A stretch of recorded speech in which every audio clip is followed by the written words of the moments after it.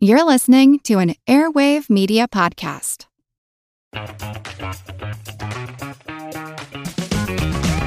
Hey there, I'm Dylan Lewis, one of the hosts of Motley Fool Money.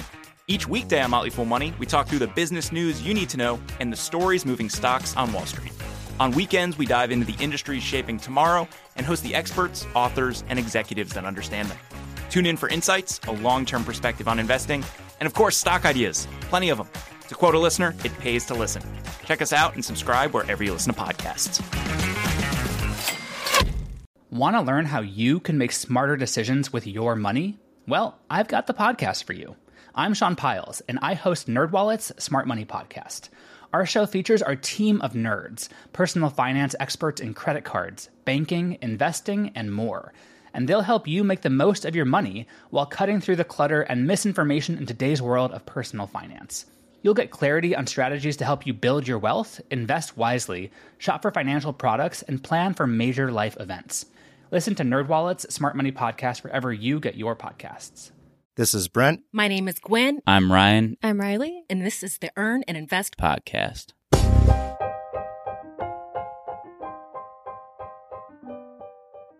There are journeys long and short.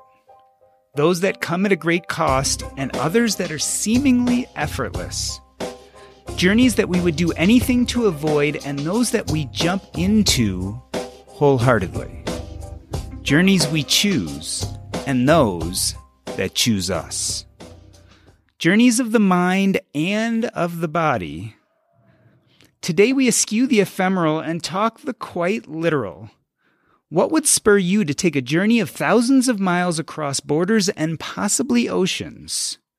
To pay for travel, room, and board. To pay to come to a conference. To talk, of all things, about that which you just parted with to get here. To talk money. To talk financial independence. To live a better life. This is Doc G, and you are listening to the Earn and Invest podcast live from Chautauqua, Week 1 in Bogota, Colombia, and I'm joined by a lively group of my fellow conference attendees.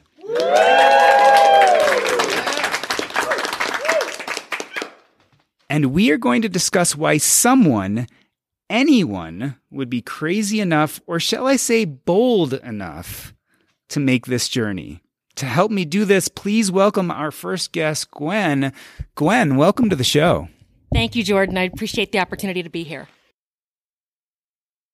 I am so excited to have you. First and foremost, is this your first Chautauqua? No, it's actually my second Chautauqua. I first attended in Porto in 2019, and then unfortunately had to sit out while we've been out in the quarantine, and I'm so happy to be back this year in Colombia for my second Chautauqua.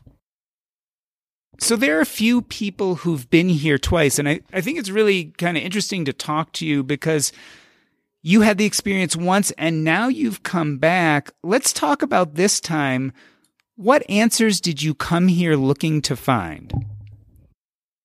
The FI journey is exactly that, a journey. And so if I think back to my first trip to Chautauqua, where I was financially and where I was in my FI journey was very different than where I am now 3 years later.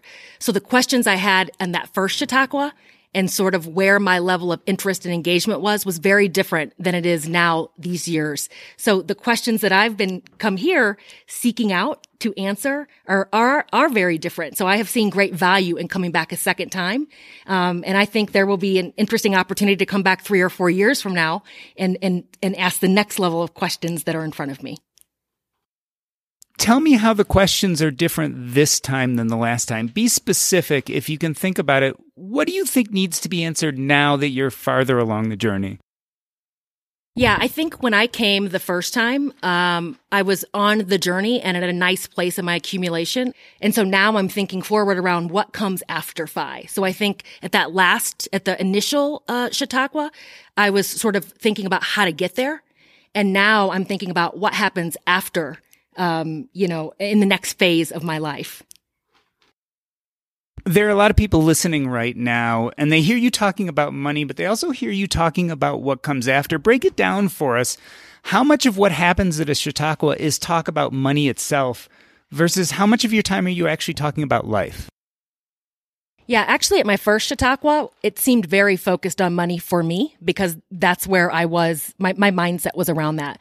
But I think at this one, and I think the whole FI community has evolved as we move more into our journey. And I would say it's a lot more around mindset, around behavior, around the journey, around what the future looks like. So I think it's disproportionately not on the financial side at this point, and it's much more qualitative than quantitative as you progress in your journey. And certainly at this point in time, I think things like your book as an example are things that, have caused us to start asking different questions. I think if you look at the earlier books in the FI movement, they were very much around sort of the financial piece. And I think as you are, what you've introduced here has made the sort of journey more deep for us all. And we're starting to ask very different questions. Whether we're financially independent yet or not, we understand that there's a bigger picture and there's so much more to life than just the money piece. Let me put you on the spot for a moment. Which was harder, figuring out how to become financially independent or now trying to figure out what to do with it? Yeah. The surprise of it all is definitely the latter. So I think the money part is sort of easy. There's great instruction around how to get there in the FI community. I think what's unknown and newer is what's after that. So I think that this part, I've made great progress this week, but I'm leaving here with a whole sort of agenda of what I need to work on as I leave this Chautauqua from a qualitative standpoint. So I think there's a lot more work that I have to do that's not so automated and not so automatic on this journey as I go forward here. So as I was talking about in the introduction, this is a journey to get here, right? It costs a certain amount of money. You have to travel a certain amount of miles. This is now your second. What do you think the lasting effect of Chautauqua is going to be on your life? So much. I think consciousness beyond a number or wealth. But I think the number and wealth was sort of the entry piece. Awareness, thinking more deeply about my life and what's important to me. I think, as people go through life and they get older, it's sort of the softer stuff versus the harder stuff that they reflect on and that they value. And so I think it's the progression from the focus on money to the focus on life. I like that. The progression from the focus on money to the focus on life. Part of that focus on life is who we surround ourselves with. Talk to me about the Chautauqua community. Who have you met and what have they meant in your life? And coming out of this one, you've met a bunch of new people. What are your expectations? Well, I can tell you after my first Chautauqua, I made a lot of great friends. And those are all folks there are many folks from that first Chautauqua that I continue to be in contact with. So a lot of us stayed very connected on Facebook and social media and outside of that. So that definitely exists. I think in the journey that we're on, it's a unique and very individual journey. And there's not a big, a lot of us find in our outside lives, there's not a lot of people that we can talk about the specifics of this journey. And so what we take forward is those people that we can have those private conversations with, those people that understand our milestones, that understand what we're trying to move toward, that understand our challenges and sort of what we're trying to get to. I think a lot of people aren't thinking how we're thinking, and it's hard. This journey is hard when you don't have that connection with people. So I think what I expect as we go forward is having people where there's opportunity for connection and continued conversation and people that can just really understand, again, and celebrate the milestones with me. One thing that I've really learned about community, which is refreshing, is that community will challenge you. And sometimes they'll challenge your assumptions. We had a little challenging moment today, Gwen, when you asked about generational wealth. And there were a number of people from the FI community who maybe disagreed with you. Talk about that disagreement. It was a great conversation, actually. So based on my background, and we all come from different backgrounds, I have underlying beliefs around what the value of my FI journey is. And part of that for me is that, and as I think about how we were taught about the 4% rule, part of that is that you're supposed to live off part of the money and you're supposed to leave the principal behind. That's supposed to still exist. So I asked the question around, how did people think about leaving that money for the next generation? And there was definitely sort of divergence across the group on how people think about their accumulation of money. Is it for themselves? Is it for their own goals? Is it for the next generation? Are we disabling the next generation by passing on the heavy wealth that we may have in the end? So it was really interesting conversation. I posed the question, probably not because I plan to change my mind and my beliefs, but because I was genuinely curious how people were thinking about it. And we got a range of answers in the room, and I thought it was really interesting. And there were a lot of people that came up to me after that conversation and shared with me their individual perspectives that didn't have an opportunity to speak out loud. And I just appreciated learning the perspectives. Like I said, I will say I don't think it necessarily changed mine. It actually made me more steadfast in my belief. But I think I walked away appreciating that we're all very different. As we say, this is personal finance. And so everyone's opinion and sort of take on this is a personal issue. But it was a great conversation. It was funny. Gwen asks, so what do we think about generational wealth? And arrogant Doc G says, I don't think about generational wealth. We ended up having actually a really great conversation, some of it based on Stanley and Danko and The Millionaire Next Door and this idea of whether supporting your children helps them or hurts them. What was really interesting about the conversation is that I think we talked passionately on both sides, and I think everyone's understanding and beliefs were not just modified, but we all kind of took a deeper look at our assumptions, and that's, at least in my opinion, how we grow. The bottom line is money and wealth, and I know there are people listening right now who are asking, is it worth spending the money to travel to another country, to a conference like Chautauqua? Gwen, break it down for us. Is it worth the money? Well, that's absolutely for me. So I think that, I've been a member of the FI community since around 2015, and my general observation of people in the FI community is that we like to travel. We spend a lot of time talking about travel. And I also think we tend to spend in alignment with our values. And I think when you put together travel and then community and sort of shared agenda and put all that in one place, I think that makes it absolutely worth the value for the folks in the community. I think, again, this is my second trip, and I would say that the value that I get from the Chautauquas is more than the expense. In the FI community, we spend a lot of time reading and listening to a lot of podcasts, but it's not practical. It becomes really practical when you go to a Chautauqua and you surround yourself with the community. So I think there's a lot of value in the practicality piece that comes from it, and the network piece, and the finally connecting with people who understand and speak your same language and have similar goals as you. So I think there's a lot of value there. And so again, absolutely, this is worth it. I wanted to thank Gwen for coming on today. She is definitely a person that I will keep in my mind and my heart, and I know over time that I will stay in touch with her. It's part of the magic about what we have here at Chautauqua, which is a community of people to talk about difficult, important discussions, not just financial, but as well as emotional and life issues. Why don't we all give it up for Gwen? Thank you for being on the show today. Thank you, Jordan. All right. Next up is Brent. And I have to admit, I've been giving Brent a hard time since the moment I started talking to him. I introduced myself, and the first thing I did was start questioning all his assumptions, which I am wont to do. But first and foremost, before we get to all of that, Brent, tell us, why did you come to Chautauqua? Hi, thank you, Jordan, for having me. Going to Chautauqua started back in 2018. I really attempted to come here, and it sells out so quickly. So you really have to be on the ball when Alan and Katie invite you to this event.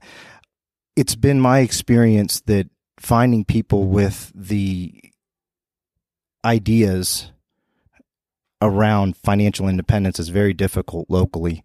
And I saw this as an opportunity to connect with the community in a way that few people get to do. It's an interesting question, right? Brent, you are a dentist. You're a successful businessman. You're surrounded by financially savvy people. You, I'm sure, have colleagues. You know other people running successful practices. Is this the kind of thing you can talk to with your dental colleagues? Could you bring up financial independence? And if you have tried it, what have been your responses? I'll say this. Dentists are not necessarily the most savvy financially. I work with a lot of young dentists, and I can tell you that they're more interested in buying fast cars, using doctor loans to buy large houses. They are not necessarily interested in putting away large percentages of their income. So it's a tough go to chat with dentists about these topics, and they're definitely not nearly as open as this community is. Now tell me, Brent, was I exaggerating when I said that I had been hard on you from that very first conversation? Why do you think I was being hard on you? Just because I'm a hard ass? Yes, you were tough with me from the first moments. But that's what you're going to get here. You're going to get tough love. You're going to get the tough questions. It's almost like you've got a weak muscle somewhere, and they're going to find it, and they're going to poke it multiple times until you are forced to face those tough questions. But they're doing it from a place of love. When you decided to come here, was there a specific question you wanted answered? Or was there a specific action you were looking for the courage to take? Absolutely, Jordan. Thanks for the question. I'm at a crossroads in my life. I run a successful dental practice, and I just purchased a building, and I was looking for some clarity on whether or not to do that, to double the size of my business in the next 5 years. I got some serious challenges to my plan. I can only say that the more people I talked to, the more clarity I got on that tough decision.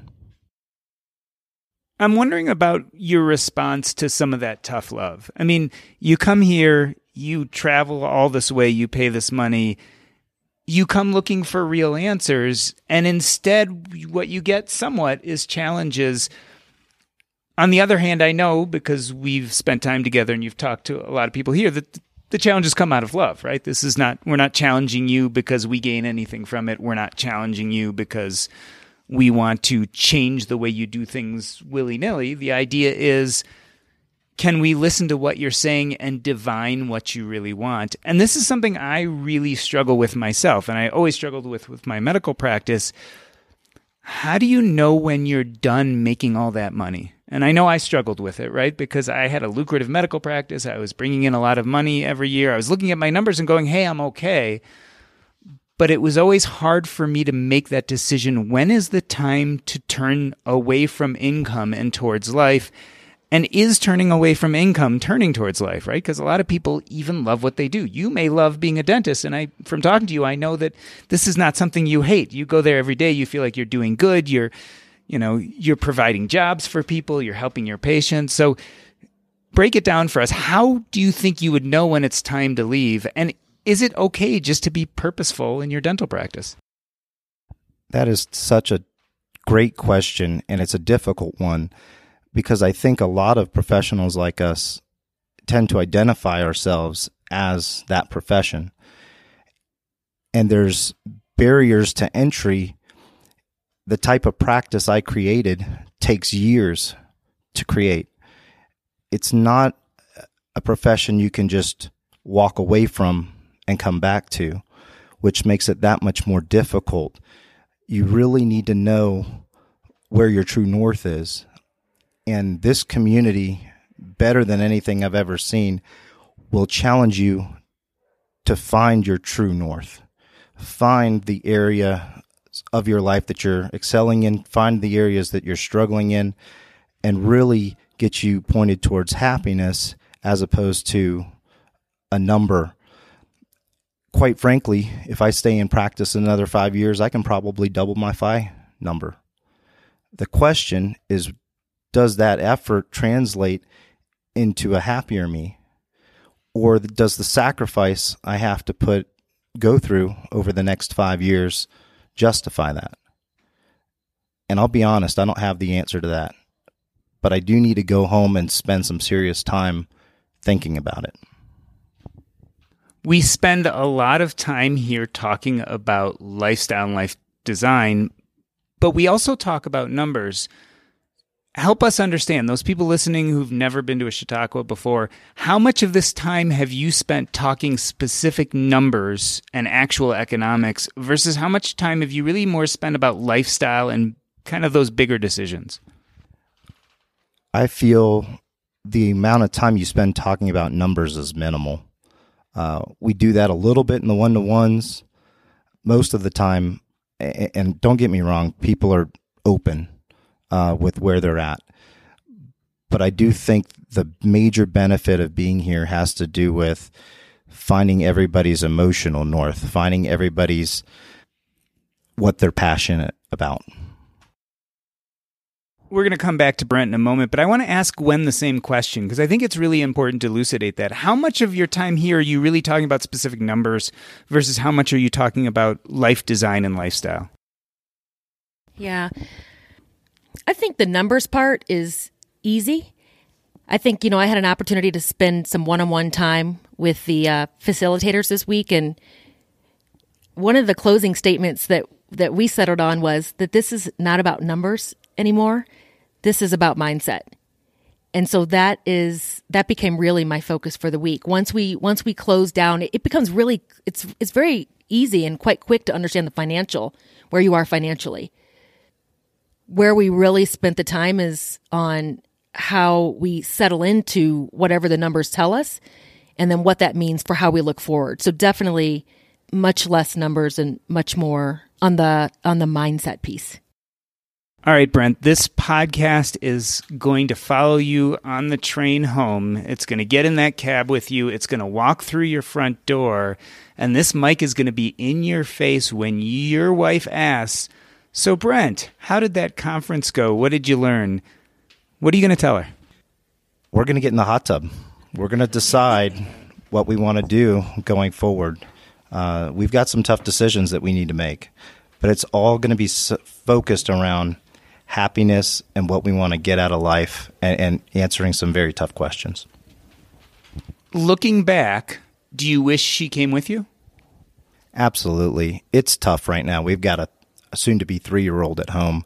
Her parents are actually visiting with us right now, so they're helping while I'm here. But to have her here would be great. My concern going back is whether or not I'm going to overload her with all the information that I've gathered this week. So I'm going to have to, slow things down and give it to her in pieces. Brent, one thing I've learned about you is you get value out of things, whether that be the old refrigerator left in your house or your ability to maximize your dental practice. So tell me, it all comes down to ROI, right? Return on investment. Tell me what you think the return on investment will be of you making this trip.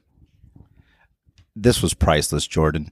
And yes, I've got a very old refrigerator that's older than Omar, one of our hosts here. I'll say this. I'm always looking for that return on investment. This was awesome.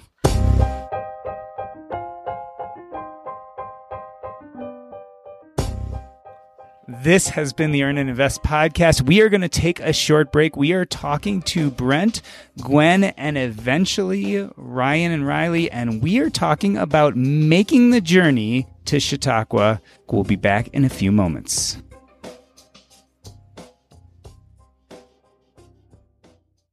This episode of Earn and Invest is sponsored by BetterHelp. Give online therapy a try at betterhelp.com/earn and get on your way to being your best self. Listen. A common misconception about relationships is that they have to be easy to be right, but sometimes the best ones happen when both people put in the work to make them great, and therapy can be a place to work through the challenges you face in all your relationships. I know because when I went to BetterHelp, one of the relationships I wanted help with was that with my father. You see, my father died when I was 7 years old, and I had a lot of unresolved issues. My therapist at BetterHelp was actually really good at helping me talk about those issues and start to find answers that normally I would have tried to find with my father, but since he was no longer around, I had to find them on my own, and having a therapist was incredibly impactful in that journey. If you're thinking of starting therapy, give BetterHelp a try. It's entirely online, designed to be convenient, flexible, and suited to your schedule. Just fill out a brief questionnaire to get matched with a licensed therapist and switch therapists at any time for no additional charge. Become your own soulmate whether you're looking for one or not. Visit BetterHelp.com/earn today to get 10% off your first month. That's BetterHelp, HELP.com/earn. Hey everybody, I am so excited to let you know that I will be in San Diego Thursday, October 6th, and from 4 to 7 p.m. we're going to have a book launch event at BJ's Restaurant and Brew House. That is in San Diego, California. You can sign up for this event. It's a book launch party, but all Earn and investors are welcome to come, whether you've read the book or not. Of course, there will be books to be purchased, and I'd be happy to sign them for you there. Also, if you happen to be attending the Camp Phi event, which is going to be Camp Phi Southwest, that's October 7th through 10th in Julian, California, which is right down the way from San Diego. I love to see all of you. Check us out. Go to earnandinvest.com/San Diego. Again, that's earnandinvest.com/San Diego to sign up to hang out with me at BJ's for our book launch event.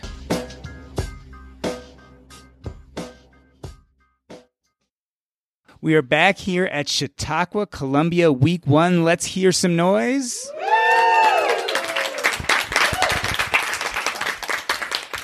And I want to welcome to the mic Ryan and Riley. They came together. Let me start with you, Riley. An uncomfortable question, but I think it's important. How old are you guys? So I am 28, and my husband Ryan is 29, soon to be 30. Ryan, tell me what scared you most about booking this trip to Chautauqua.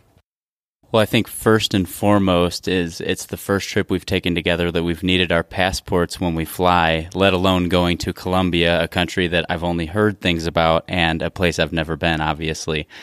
And then the cost of the trip, we're talking about financial independence and financial accumulation. So spending a large sum of money while we're still pretty early on our journey was a big decision to make. Riley, who came up with this idea of financial independence first? Was it you or Ryan? And talk to me a little bit about what that first conversation sounded like. So the first point of Chautauqua came up with Ryan, and financial independence in general was actually him as well. I was finishing up my last semester while we lived together, and he came to pick me up one night after school.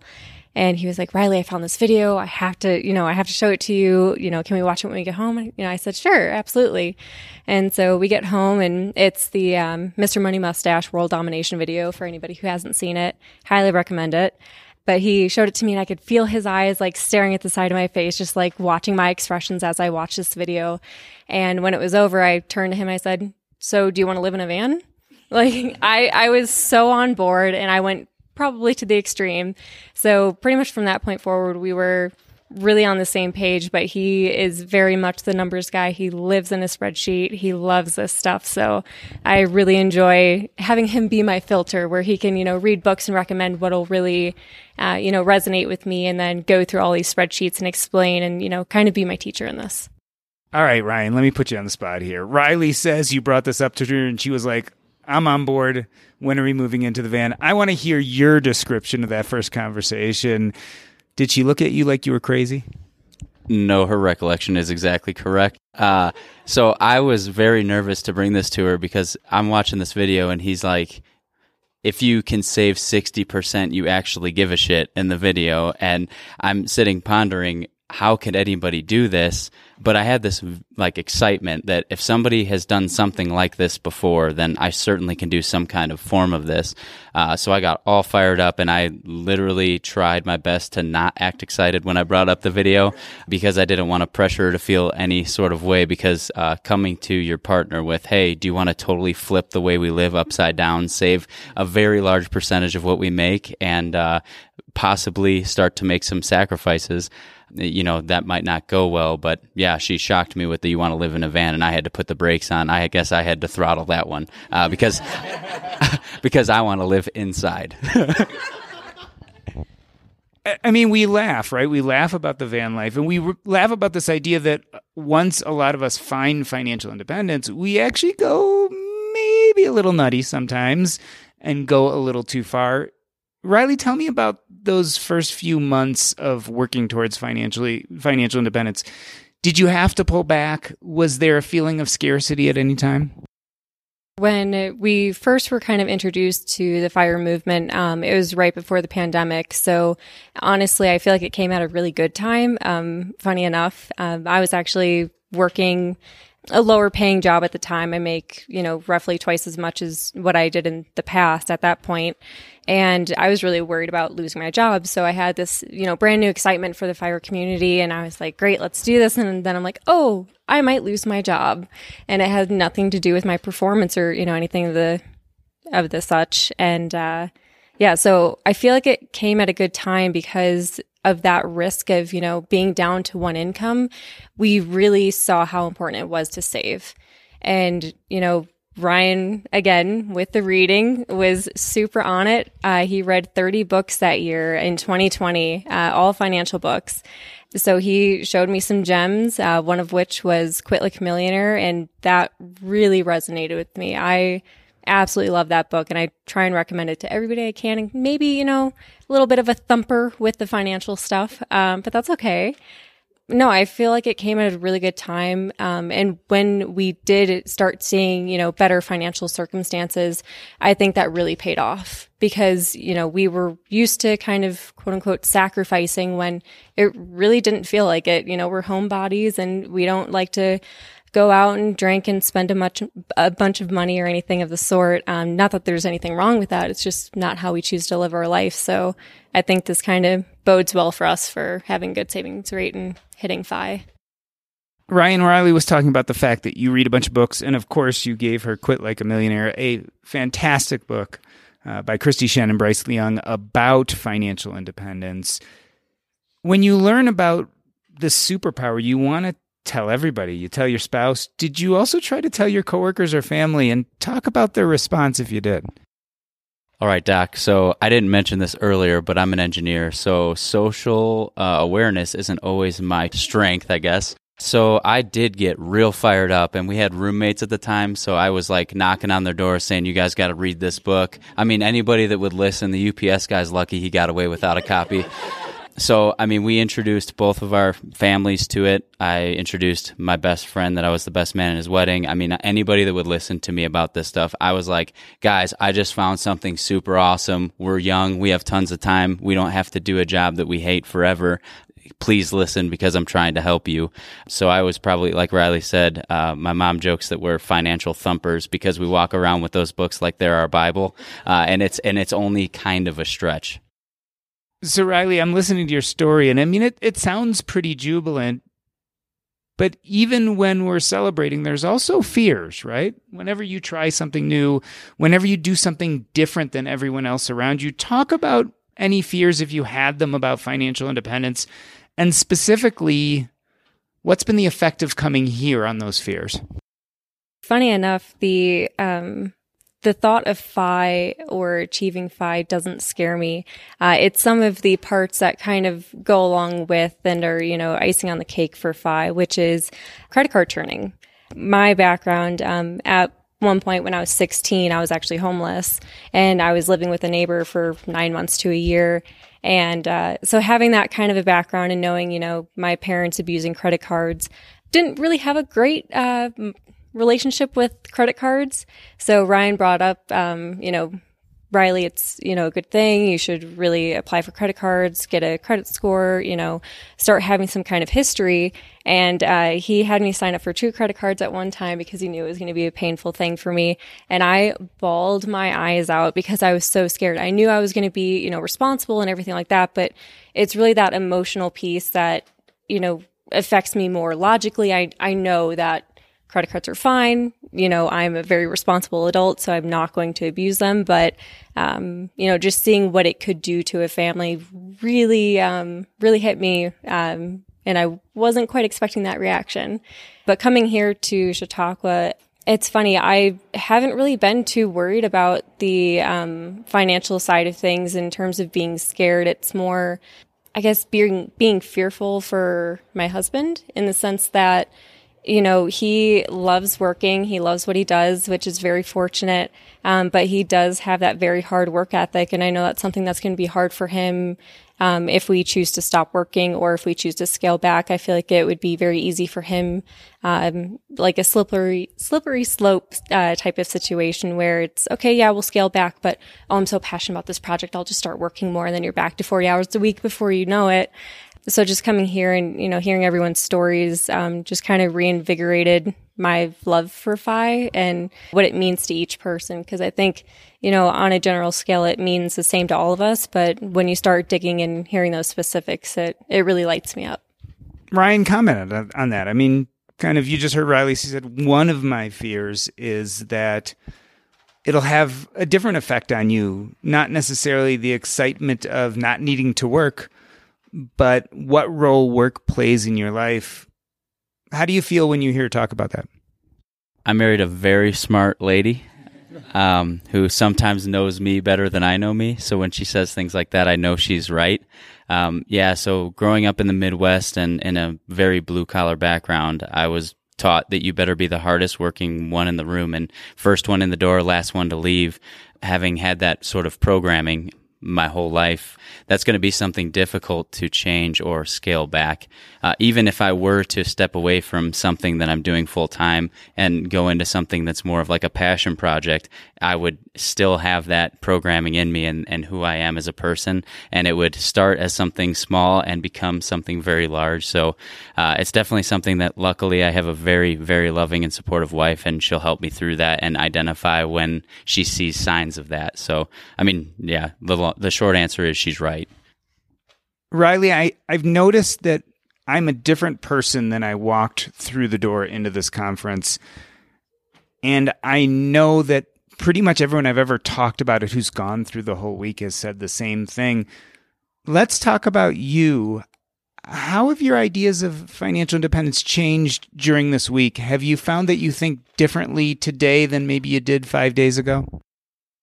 Yeah, so I feel like generally I still feel like I'm the same person in the sense that, you know, my dreams for, you know, retiring early and being financially independent are pretty much the same, but I almost got validation coming here that it's okay to, you know, want these things and to have them because, you know, I almost feel guilty at times where it's, you know, I started from very challenging circumstances and then being in this position where, you know, I'm 28 years old and, you know, we're, you know, under 5 years out from being FI if we wanted to.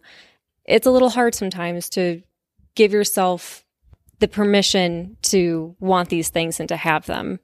So just knowing that, you know, yeah, you can have dreams and it's perfectly fine. There's nothing to feel guilty about. You just happen to find this, you know, recipe for a easier life. There's nothing wrong with that. So I think leaving Chautauqua, it really reinvigorated these hopes and dreams that I've had for becoming FI and helping my family and, you know, having and building a great relationship with my husband. Ryan, what do you think you're taking out of this week? So, Doc, I wasn't sure what to expect when I signed up for Chautauqua. The books I've devoured, the math is very simple. We've been executing, I would say, better than expected, exceeding expectations in corporate lingo. I think the biggest takeaway for me is similar to what Riley said, but with a little bit of a twist. So having a network of people who are supportive when you're feeling that guilt or that imposter syndrome of, you know, we're nowhere near on our journey where a lot of people who are here are. And I would venture to say in the probably earliest stages of most people here. And to see the excitement and shared values and people making themselves available to be like a mentor or a friend. I mean, the amount of houses I've been invited to after this week is incredible. I think that has been the biggest unexpected surprise and the part that I'm going to leave here with is I came here with my wife not knowing a bunch of strangers and I'm leaving with what feels like family, as one of our new friends, David, said yesterday. So I want to reflect a moment on what we've heard today. We started with Gwen, a second-time Chautauquan, less worried about the numbers, more worried about the mindset, trying to figure out what a good life really looks like. Then we talked to Brent, a guy who's at a crux in his life, a place where he's not sure which direction is right in his career. What role does money play in his life? What role does work play in his life? And last but not least, Ryan and Riley, arguably at the beginning of their journey, certainly closer to the middle.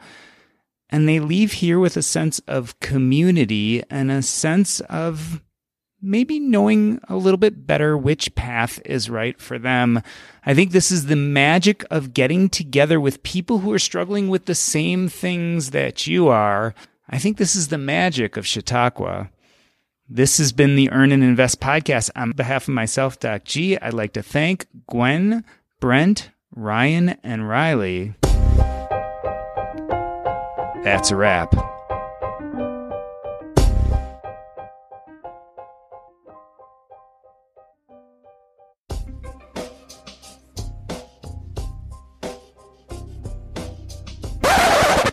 This is Dr. Disco, a.k.a. Regina, a.k.a.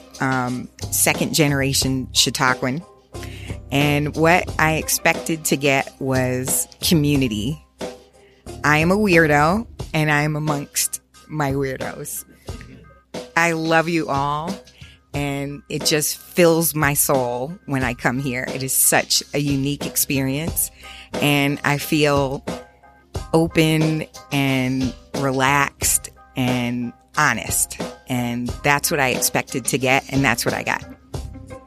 I am lucky enough, this is Chris, to actually have been to 2 Chautauquas. And my life is completely different as it was 3 years ago. Happily married to the love of my life. And I lost my husband in the past 3 years. And now I've got a completely different situation from both a financial and a life perspective.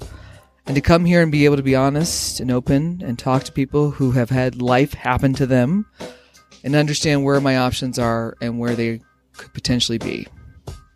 I'm mostly grateful for the fact that I've incurred such enormous generosity and love out of everybody who's actually been here, and the fact that everybody shows up with their true authentic selves, ready and willing to talk about their financial situation, their life situation, and what they want out of their lives and their futures. My name is Marianne, and this is also my second Chautauqua. And what I expected to get from Chautauqua was pretty much what I got, but in my mind, it just isn't as good as it actually is. 30 to 35 people in a cool international country, living, laughing, learning together. It's a blast. Hello, this is my first Chautauqua, and I really came with no expectations. What I found when I got there is people open to talk and help you through whatever challenges you may be trying to solve, whether that is thinking about the numbers. But I think, as you've heard, it's actually more about the psychological aspect of what does this actually mean when you get to a place where money doesn't mean the same thing it did before. The idea that we always trade the only finite resource that I have is time, and we go through life having to trade it for money. And now we're discussing about, well, how do I want to trade my time? And I think that's a more powerful question of what's meaningful and impactful for you. And it was all about how do all these groups of people help you answer that question. So Gwen, this is your second Chautauqua. Talk about what you got out of it the first time, and now that you're here the second time, what you're getting out of it now and how it's different. Yeah, I think in my first Chautauqua, it was my first Chautauqua. So it was my first live introduction to the community, my first sort of deeper understanding of the financial independence journey, and sort of a very much more a beginning of the journey sort of type experience. I think this time with all the podcasts and all the reading and all of the community that I've been connected with, it's a different, more deep conversation. And in a lot of my reading, I've been sort of debating this idea of net worth versus cash flow. And I came in with the question of trying and of saying that I have net worth accumulated, but I don't have cash flow. And how do I create the cash flow? Because how can I ever, RE if I don't have the cash flow? And I think we worked through the math and sort of worked through the numbers and really understood that I could create cash flow through the net worth piece. So then we kind of got past that hurdle that was there for me in understanding what my financial position was and how I could live off my money at some future point. But then it became around this me not being challenged with accepting what you were telling me around the numbers and really understanding that that's about an underlying fear that I have, underlying security issues that I have from, being someone who didn't come from a lot. And really, we started spending a lot of time on trying to get past the mental of accept the numbers now and get over that hurdle and think about the future. So it really became a thing where we said, set the numbers aside and let's focus forward. And so I think I didn't know I was coming in with that. I thought it was just a numbers thing, but it was much more deep than that. And so I think that's what I'm taking away at the second Chautauqua. From the terrifying power of tornadoes to sizzling summer temperatures, AccuWeather Daily brings you the top trending weather-related story of the day, 7 days a week.